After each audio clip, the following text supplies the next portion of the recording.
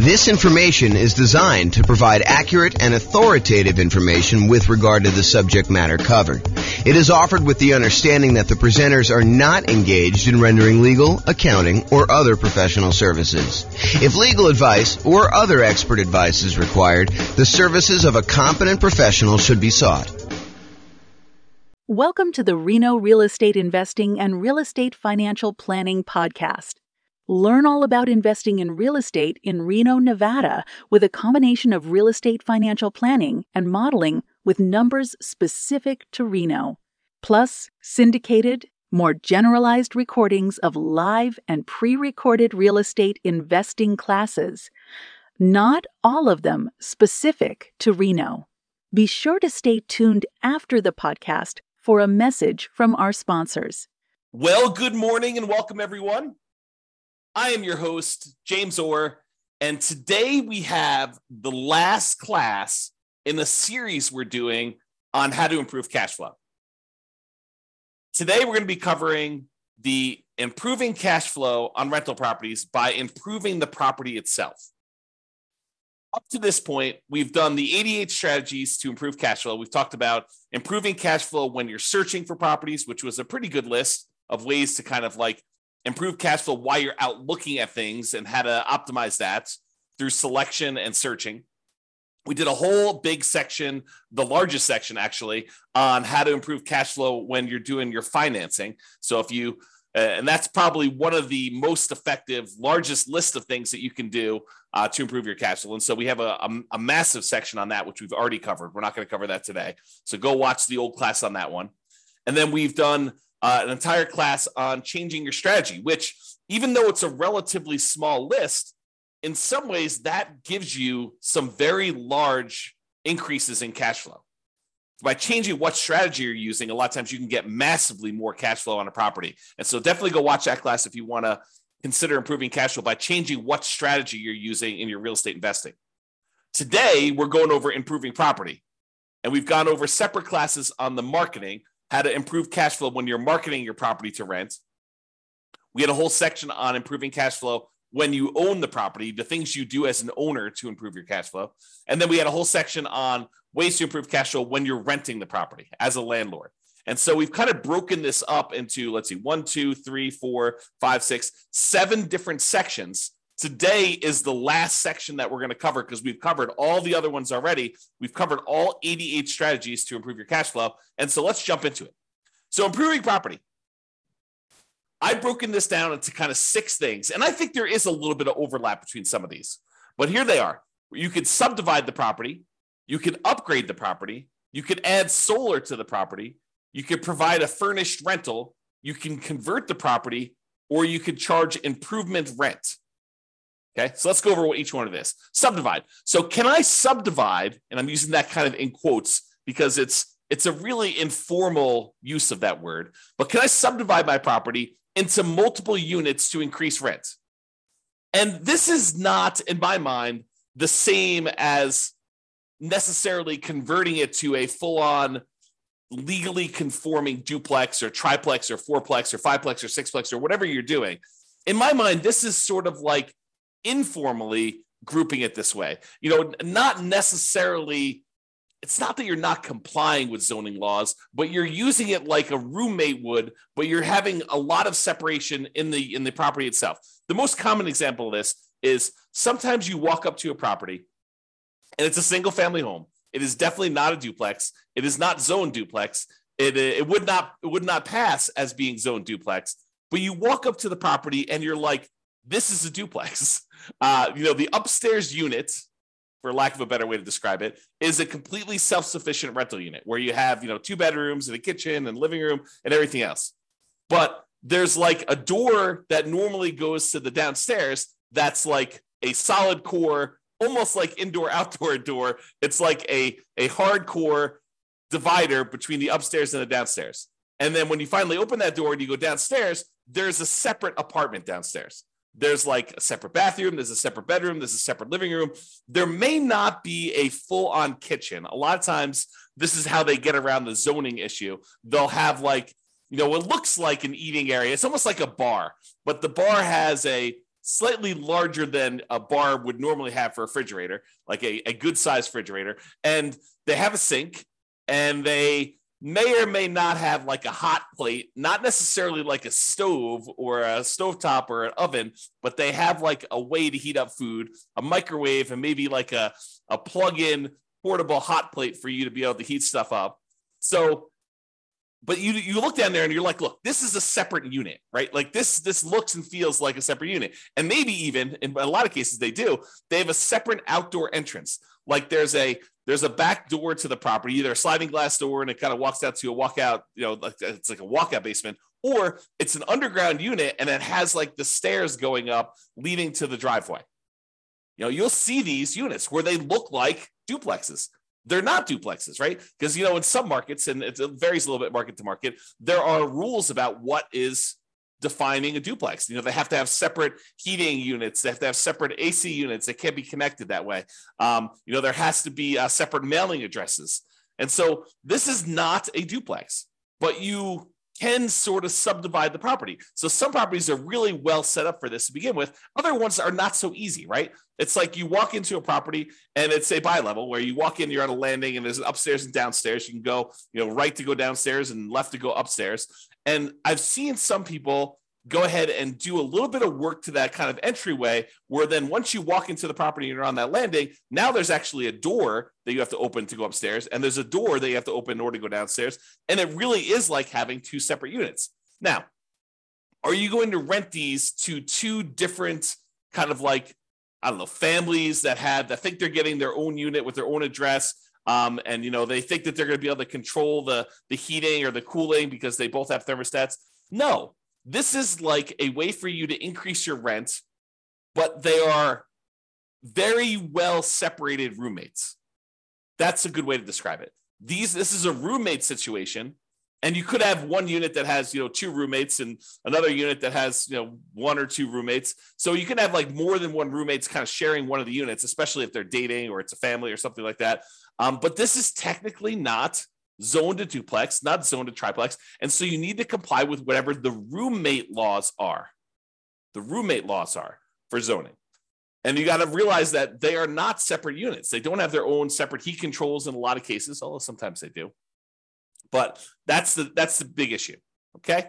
So you could go and subdivide this. And do you think you could get more for a kind of like standalone mother-in-law quarter-ish, separate downstairs with everything kind of like separated out, and they really don't even have to interact with the person upstairs or the person's upstairs if they were living in the downstairs unit? Do you think you can get a premium on rent for something like that versus getting, a property where they're sharing a bedroom, where they have a bedroom rather, and they're sharing like a common living area and a common kitchen?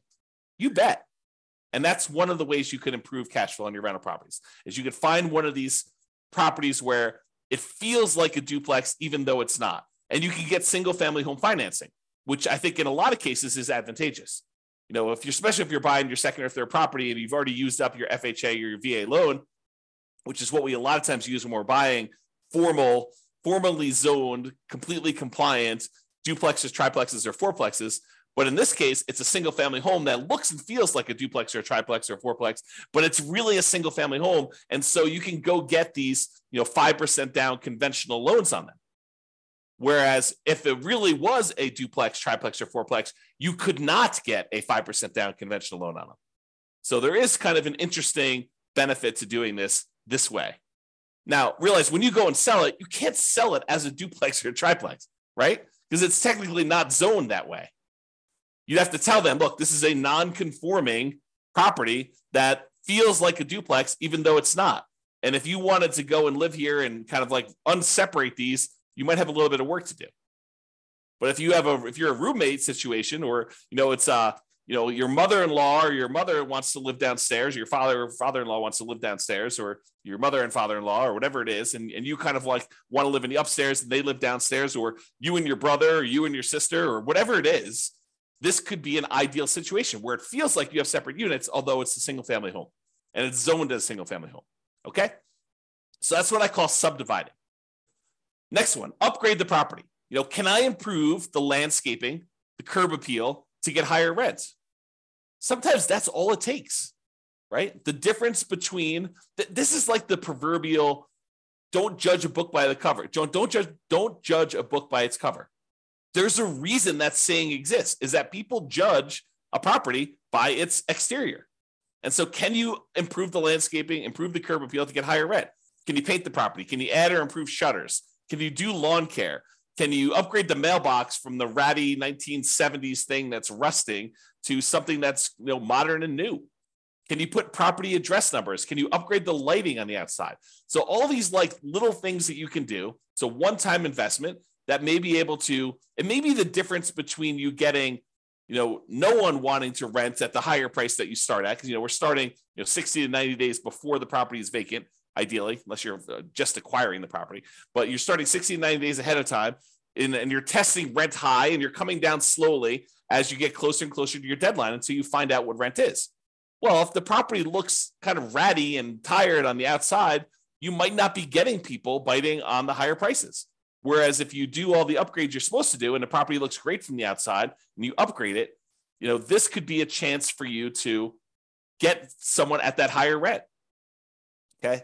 And this could also be folks buying properties to do like more significant value add, or like more of a BRRRR type strategy where you're buying the property, you're doing a bunch of rehab on the property, you're renting it out, you're refinancing, and you're repeating the process. I mean, this could be a variation on that. I've kind of focused in on, light stuff that you could do to upgrade the property, but it could be major stuff too. A lot of times with the major stuff, it's capital improvements. And, even though we, upgrade something, it might cost us 20 grand to do the big stuff, and you might not get 20 grand worth of extra rent in the short term. Okay. But upgrading little things can make a big difference, and it can get you enough rent to support doing it. Okay. All right. So that's upgrading the property. Adding solar. When I made my initial list, I had a lot of the really easy ones. But then I started adding anything somebody would tell me that could improve rent. I was like, okay, let's go and add that so that we could be comprehensive and so that we wouldn't miss out on a way that you could possibly improve your income on the property. But as time goes on, some of these things become better and important, and we use them a lot more. And some of them become ones that we don't use nearly as much. I think solar might be falling more into the we don't use it as much. And I think there's a couple of reasons why. I do think you can add solar to a property and you could charge a premium on your rent because there's no electric bill. I think you need to be careful because I think there may be some laws, and also there may be laws coming where you may be in this gray area if you start charging them separately for utilities. You start looking like someone who is charging someone for utilities separately. I think you're in this gray area. And so if you are going to charge separately for utilities, I think you should go talk to an attorney in your local area and make sure that you are following all the local laws and regulations doing that. But if you happen to have solar panels on your property, can you get, rent is a range, right? Rent is not an exact number. It's not like, oh, this is exactly $2,112.43 for rent on this property. That's what you're going to get every single time you put it on the market. I don't think it works that way. I think you go out there and you're like, look, rent on this is probably going to be somewhere between, $1,900 if we do it during a kind of like a bad time of year and we don't do a good job marketing, we don't do a good job exposing the property, to maybe $2,200 if we just happen to hit the right time of year. We kind of do the marketing we're supposed to do. The property shows really, really well. We're great at our sales skills. We're really good on the phone. We're really good answering questions. We're really good getting people to come look at the property. The property shows really great. So I think there's this range. And so when you add solar to a property, I think you have a chance to really push up the range a little bit and more likely get to the top of the range, especially if you have the sales skill to show somebody why having solar on your property is a major benefit and how it can save them money. So they may be comparing your property to one that's $100 or whatever less, but if you have solar on your property, you can tell them, look, you're not going to have an electric bill on this, or you're not likely to have an electric bill as long as you don't go over the usage you have on this thing. And so that's included. And so you got to really kind of, give some value to that. And that's why this property is probably, a little bit higher than some of the other ones you're comparing at the same price range. Okay. So solar, be careful, but this is a possible way for you to kind of improve your rent range to improve where you are in the rent range. And maybe it also allows you to rent the property a little bit faster. Maybe, someone's looking at two properties, one of them has solar, one of them doesn't. They're both similarly priced. Yours probably goes first, is the guess. All right, furnished rental. So can I rent the property furnished to get more rent? There are some folks that are looking for furnished rental. They don't want to go buy furniture. Maybe they're in a situation where they're only going to be here for 6 months or a year or 2 years, and they don't want to go. Maybe they have another property in another part. Maybe they're like traveling and they spend part of their time in one market and they spend another time in another, and they don't want to go buy all the furniture and all the things they need in order to get a house up and running. And they're willing to pay a premium for that. And so you could actually get higher rent by furnishing a property to get more rent. And this is often associated with kind of like changing your strategy. For example, changing your strategy from a year-long lease to a short-term rental. We see this a lot in those where when you're doing short-term rentals, they expect them to come furnished. They expect there to be kitchen supplies in the kitchen and bathroom supplies and shampoo and stuff like that. Because it's more like lodging than it is like short-term hotel-like lodging. That's I guess that's how I describe it. But basically, you could change your strategy and do this. But you don't have to. You could do like long-term rentals that are furnished. It doesn't have to be going to short-term rentals or medium-term rentals, but it is often associated with that. Okay, so that's another way to increase your rent on property and improve income to be able to get higher rent. All right.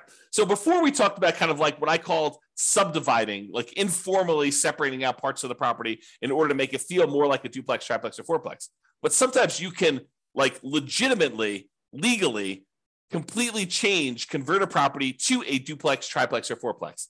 There is the ability for you to, the lot is zoned for duplex, triplex, fourplexes, and you decide to say, hey, look, I'm just going to do this officially and change it to be a duplex, triplex, or fourplex so that I can rent this out to separate people. I can have separate addresses. I can have separate heating units, separate air conditioning.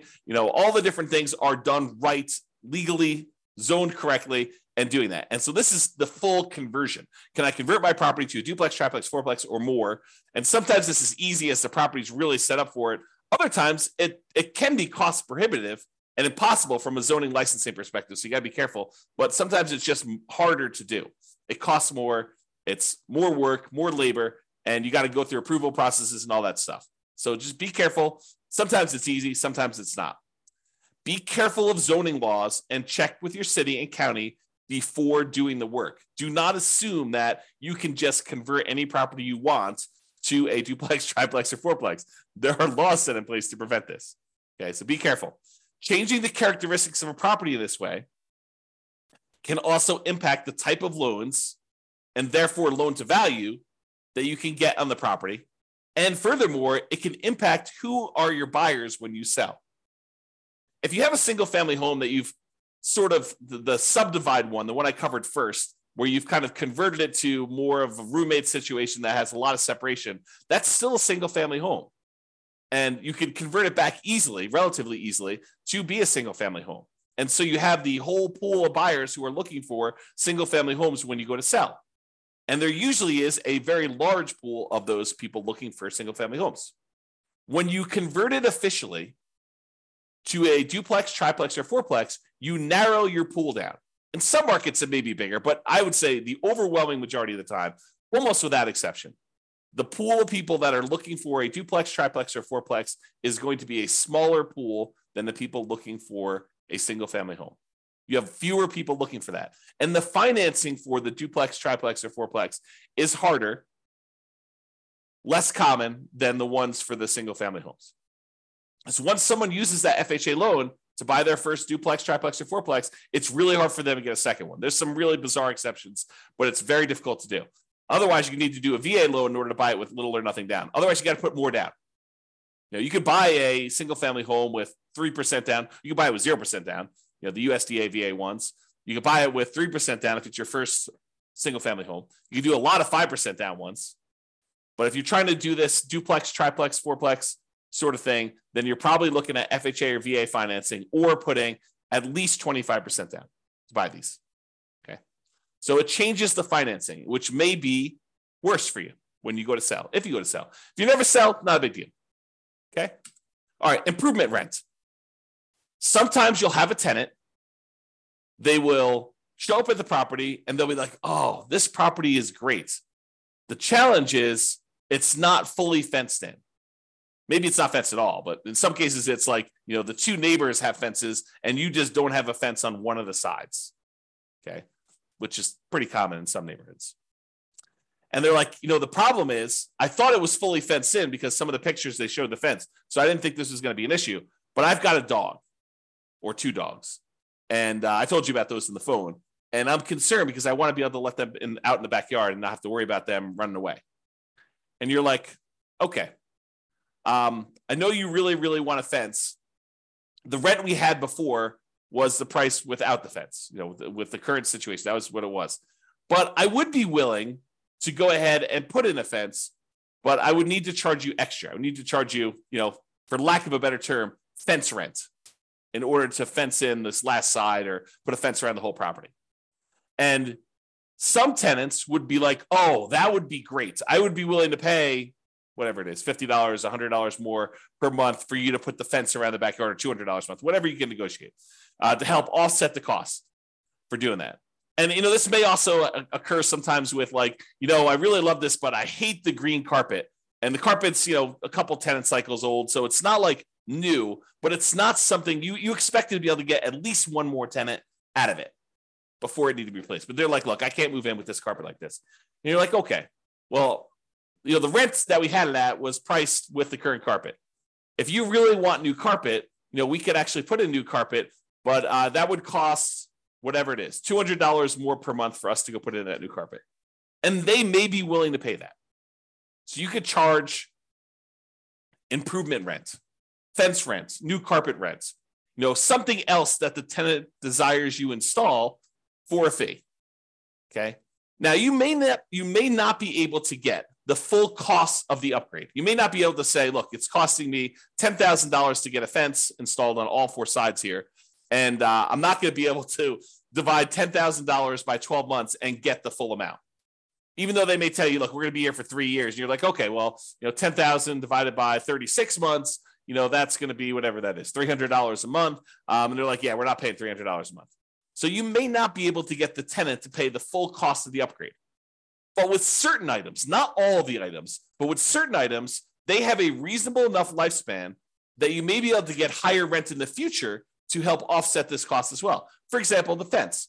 In some cases, a fence does give you a marketing advantage of having people with pets, and you may be able to get a slightly higher rent than you would normally. And so the tenants that are currently there in front of you may be able to offset some of the expense of the fence. And then the fact that you're going to be able to get higher rents for the future for the next, whatever it is, 10 years or 15 years for the lifespan of the fence, you may be able to offset the cost and make a profit on that. Some things like carpet might not be able to charge enough to justify it. Some things like a fence, you might be able to. So you got to kind of work out the math on doing this, which leads me into my next thing, which is calculating your return on investment. So I did a class, it's on the podcast. It's on the website and podcast. You can go listen to it, but it's called When to Do Upgrades with a Value Add Rental Property. And I walk people through how to do the calculation in order to figure out what your return is on the investment you make in order to see if it's worthwhile doing that. And I include a spreadsheet to help you do the math, but you want to be able to determine, look, I'm going to go spend an extra $5,000 or $10,000 in order to do an improvement on a property. You want to look and see how much money am I putting out? How much money am I getting back over what time period? And when do I make all my money back? And then how much profit do I make? And then what is the overall return on that money that I invested to see if it makes sense for you to do this extra investment? Sometimes you have to do it, right? The kitchen sink is just not working anymore, and you have to do the upgrade. So that just becomes a capital improvement in that way. But sometimes you have a choice. And that's what we're talking about when we look at choosing these kind of returns that you can get by doing upgrades on properties. The basic idea, I'll kind of give you the very short version of the class. It is you're doing an internal rate of return calculation over the lifespan of the upgrade that you're making to determine how much you're putting out at the very beginning, and then how much you're making over time on that thing for the lifespan of the actual upgrade you did. So if carpet's going to last you X number of years, you want to see how much you spent on the carpet to do the upgrade, how much extra money you're going to make on doing that carpet upgrade. And then when the carpet actually is completely its lifespan is exhausted, it dies, it's used up, then how much money did you make and what was your return on making that investment? And in some cases, on certain rental properties, these can be very profitable, like mini investments in your property, right? Like you go and you put up 10K and you're making whatever it is, 20% return on your money each year. And in other cases, it's like hardly worth doing at all. You're really just doing it to kind of maintain the property and to move forward and to make the other return. And you may be not even making money on it. It may be sort of like lost in the other parts of the return that you're getting. So you need to go do that calculation, in my opinion. I mean, you don't have to, but it's a helpful tool for thinking about that. All right. So in conclusion,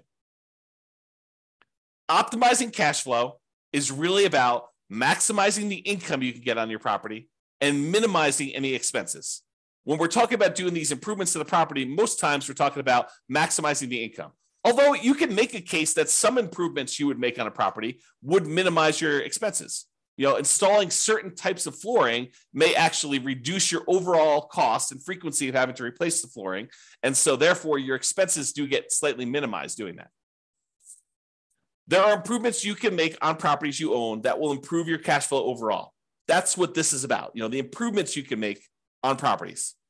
It is better, in my opinion, to look at the big picture, look at the whole picture, like the 7 different areas we could do this. When you're searching for properties, when you're financing properties, when you're renting out properties, when you're marketing your properties, when you're owning the property, when you can improve the property, like improving your strategy, like all of these different areas. If we take a more holistic approach and we look at all the different ways that we can improve and optimize it at various different stages, that's what it's about. It's about getting the maximum amount of income on a property and minimizing the expenses by also minimizing like how much work you're putting into the deal so that you can get a great return on your investment, and you could decide to invest more if that makes sense for you, if that moves you toward your goal of being financially independent.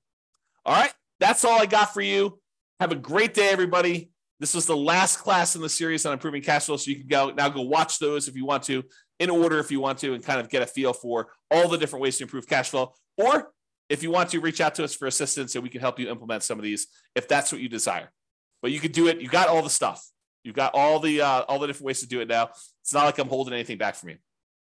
All right, that's all I got. Have a great day, everybody. Bye-bye for now. With home prices up, mortgage interest rates up, and rents up, but not quite enough to counteract the higher prices and interest rates, cash flow on rental properties in Reno is harder than ever. Book a call with the Real Estate Financial Planner to apply our proprietary 88 strategies to improve cash flow on your rentals. See the show notes for a link to schedule your call and improve your cash flow today.